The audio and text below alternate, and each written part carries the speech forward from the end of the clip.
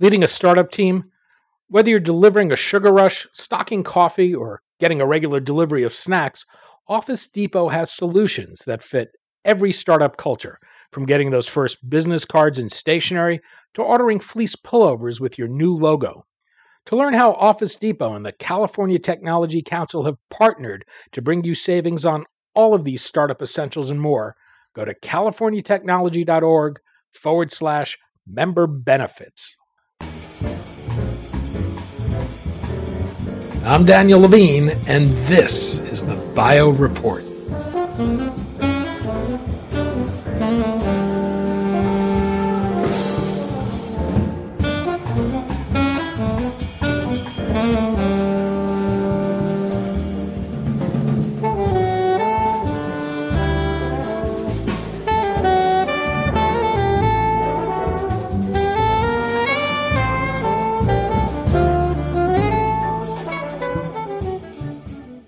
One way to improve drug discovery and development is to work with more accurate models of human biology and human disease.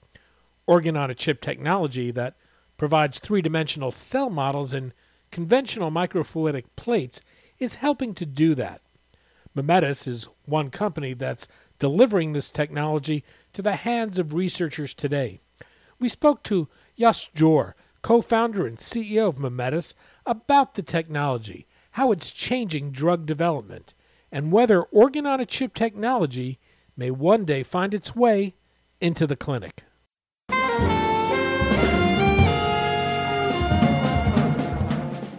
Jos, thanks for joining us. Yeah, you're welcome. We're going to talk about Mimetas, its organ-on-a-chip technology, and how this has the potential not only to alter drug development, but the way physicians decide to treat patients. Let's start with the technology itself.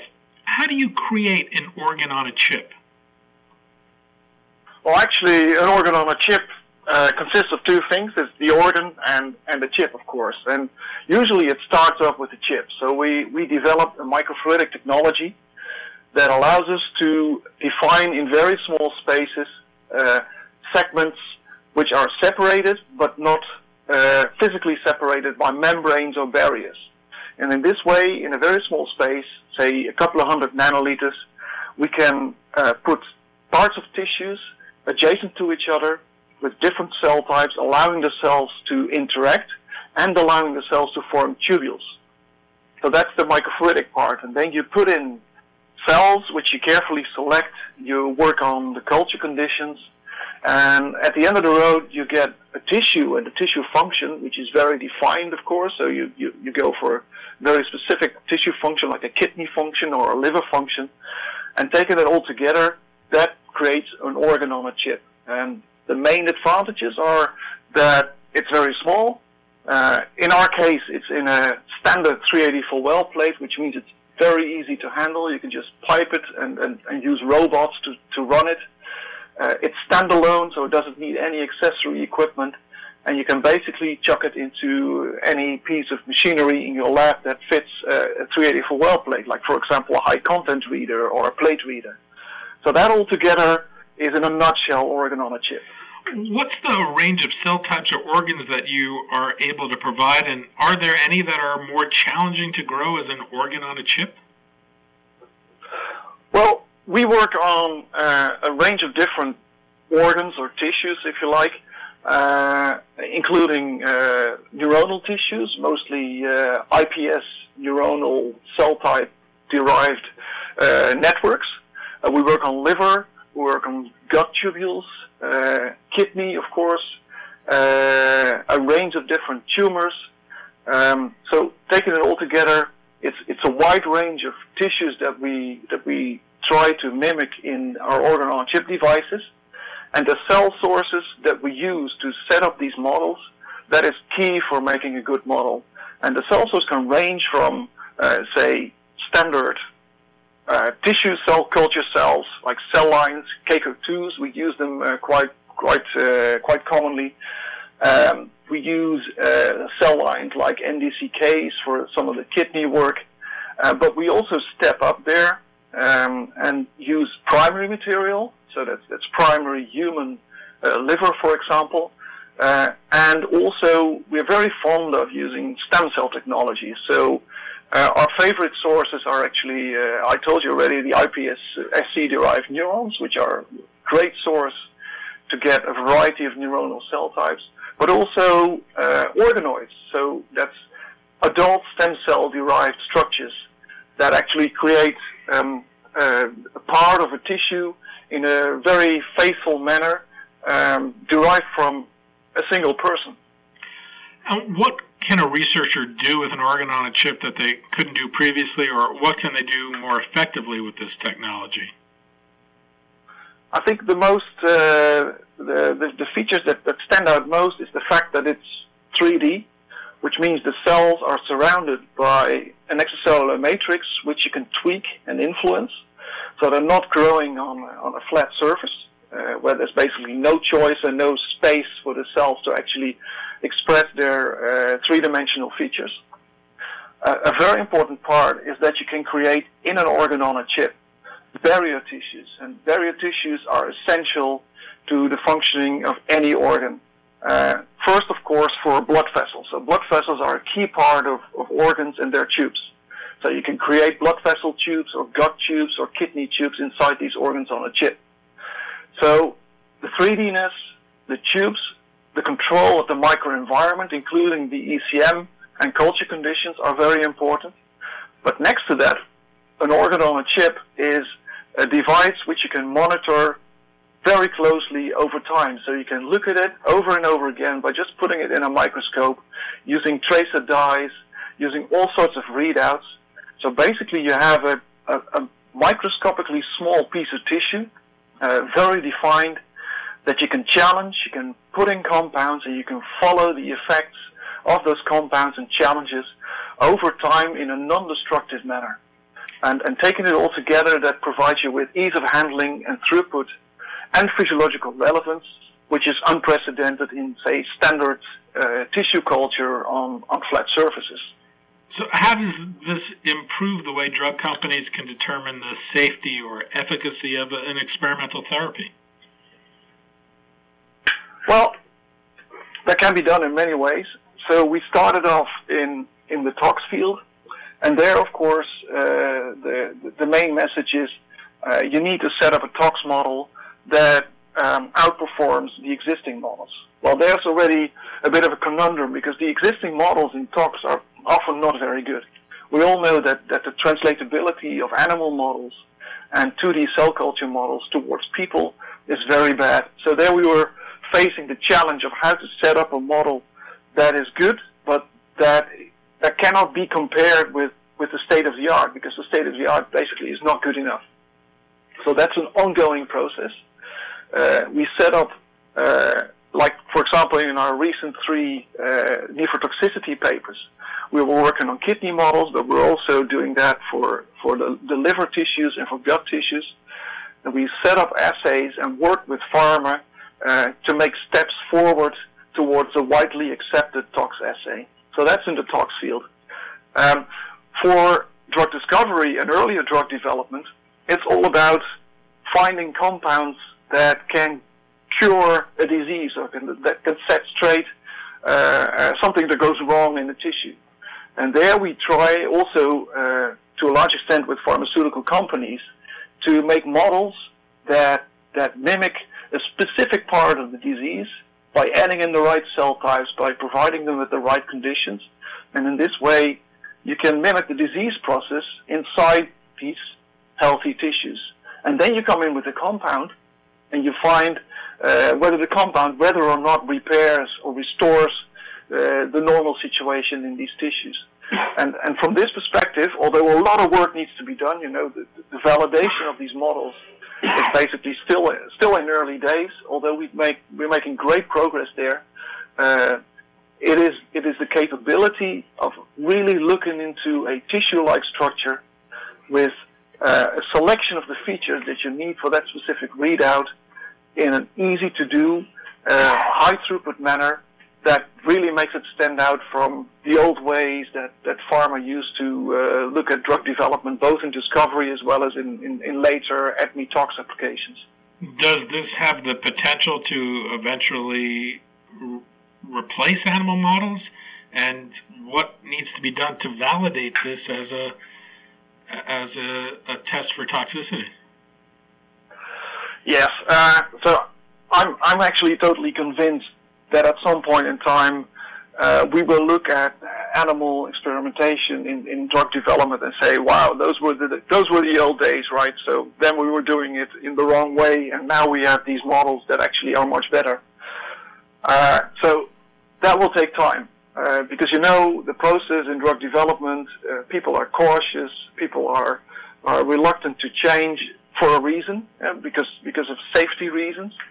So I think that we are now at the beginning of say 2 decades where the old animal experimentation will be first complemented with these types of assays, and slowly, when they're accepted and when the safety is proven as compared to animal experimentation, we'll start to replace them.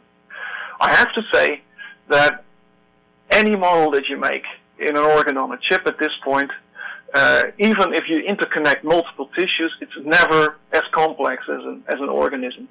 So some toxicities, some effects of drugs can only be measured in the context of a living animal, or preferably actually in a living human being.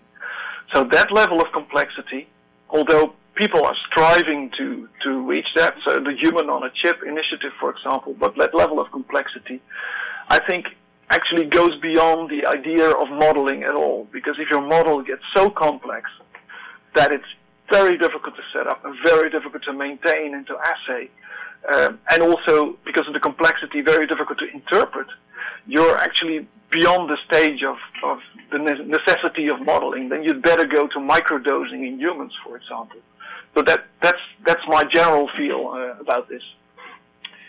The pharmaceutical industry seems to have started to embrace this technology. How has the industry's interest or acceptance evolved over time?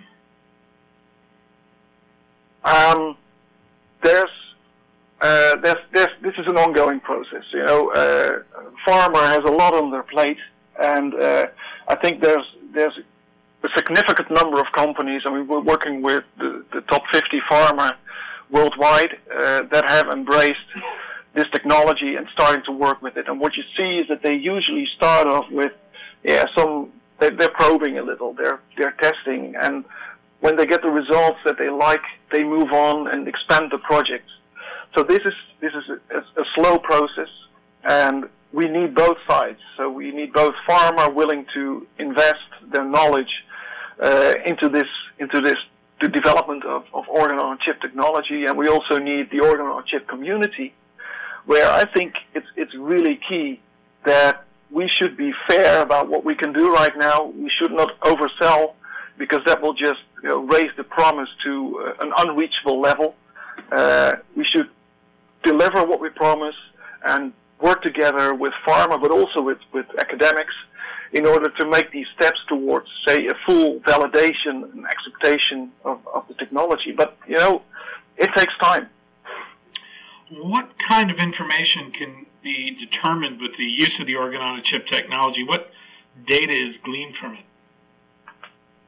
Okay, so there's a range of different assays that you can actually run on an organ-on-a-chip, and the first one is very obvious. Is the tissue is in a device that you can monitor, so you can just put it on a microscope and look at the cells, and there already it stands out from many other technologies, like for example transwells and Ussing chambers, where you can put in cells and look at barrier function, but you can never look at the cells again. And being a biologist, it's always important to be able to look at the cells, to see what's going on. So that's the first. That's just plain, ordinary light microscopy.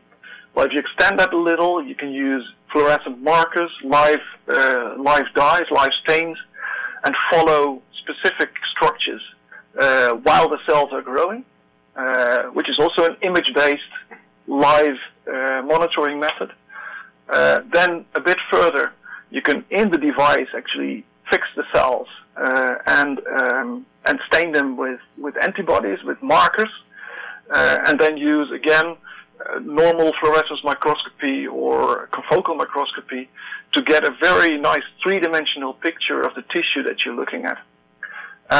And then going further, you can lyse the cells, take out the lysate, do qPCR, RNA-seq, or even proteomics, metabolomics, and we've applied all these methods, and it basically works. It's small, but it's still very relevant and quite easy to measure. I mean, nowadays, molecular technologies are so immensely sensitive that you can easily apply them on the, say, 20 to 50,000 cells that are typically in a tubule in our devices. Biology is by its very nature complex. How well are you able to replicate on a chip the interactions that take place between the various cells and enzymes in a human body? So, like I said before, in a human body, there's a lot more going on than just the tissue. So there's a nervous system, there's hormones, there's all sorts of compounds in our blood circulating through the tissues. So the complexity of a full organism, I think, is beyond the reach of science, and I would say actually way beyond the reach of science, except for some really easy to do examples like hormonal interactions between known tissues. But within the tissue, if you have full control of the extracellular matrix, if you have full control of the medium composition, if you have good cell sources, and I think especially stem cell technology provides us with excellent cell sources, with cell sources that come from a specific genetic background or even a similar genetic background. You can have endothelium from one person together with the liver cells of one person or with the brain cells of one person, which means that when we bring together all of these components and knowing that we have full control of the culture conditions, I think we can get very close to recreating a situation that these cells are starting to behave like in a real small part of a genuine human organ. Mimetas is not alone in developing an organ-on-a-chip technology. Are there any qualities that make its offerings unique? Well, the entire market of organ-on-a-chip is in its infancy, and we see a number of tastes and flavors that various companies make at this point, and I don't actually see it as competition. I see there's a lot of complementarity. So I just want to mention two examples. There's in Germany and Berlin, there's tissues, and they're very much working towards interconnecting tissues, so multi-tissue setups. Although their setup is a quite complex device, it requires pumping and tubes, so there typically you work on a single model. So there the throughput comes, actually the complexity of the model comes at the cost of throughput and ease of use. On the other hand, we have Emulate in Boston, and Emulate makes a flexible chip, so there they can actually put mechanical force on the tissue. So you grow, for example, a lung tissue and a lung epithelium, and they can stretch the lung epithelium as if it were in a human breathing lung. Now, that's I think a very important part of replicating specific functions of the lung, or for that matter of, for example, gut tissue.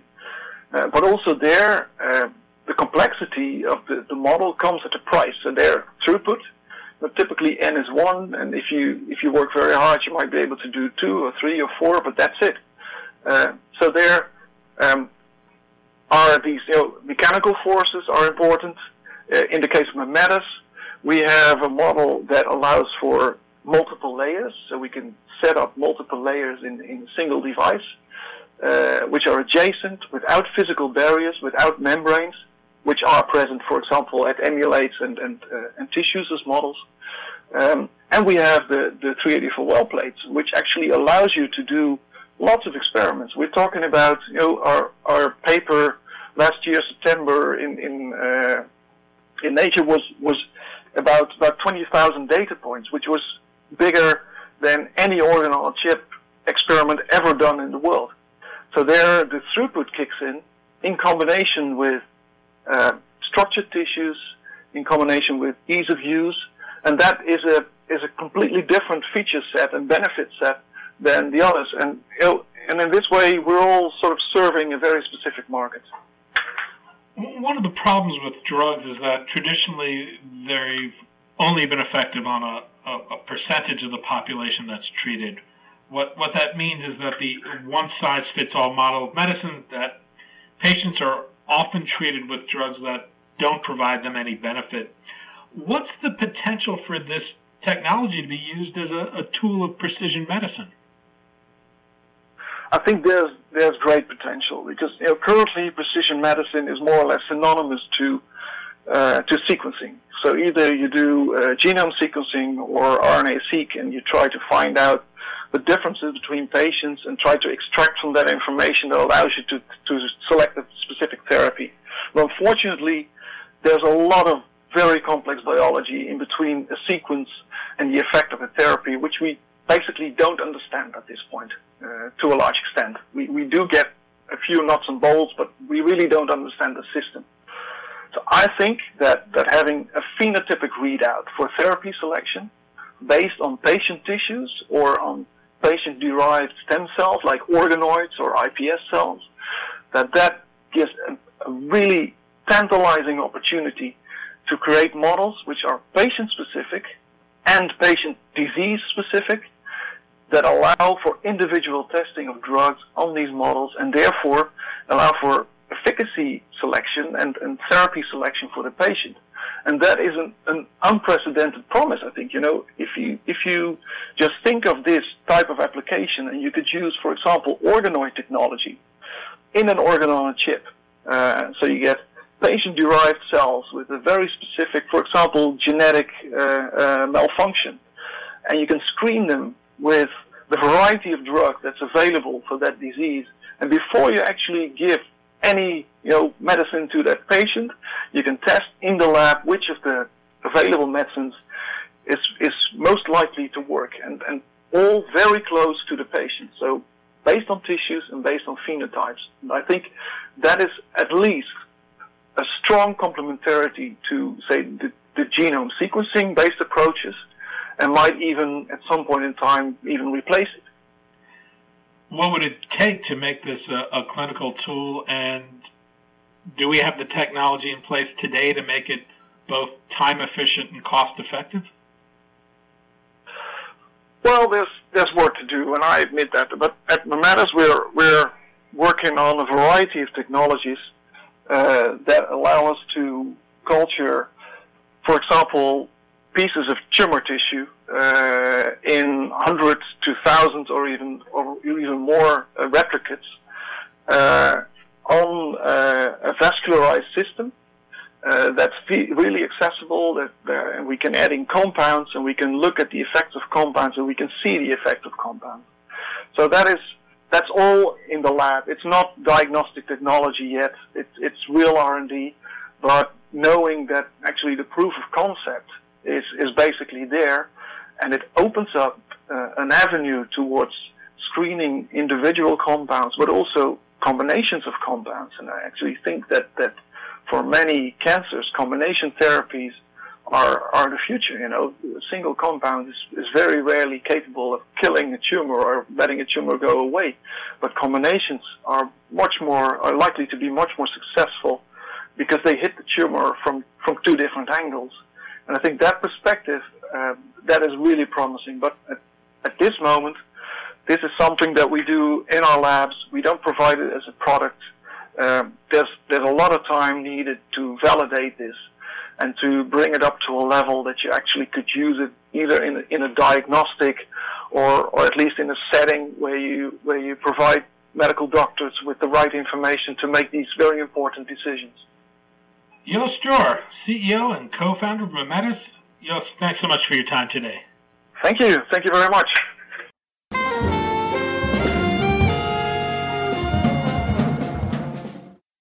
Thanks for listening. The Bio Report is a production of the Levine Media Group. To automatically download this podcast each week, subscribe to our RSS feed or through iTunes or other podcast manager. To join our mailing list, go to levinemediagroup.com. We'd love to hear from you. If you want to drop us a line or are interested in sponsoring this podcast, send an email to danny@levinemediagroup.com.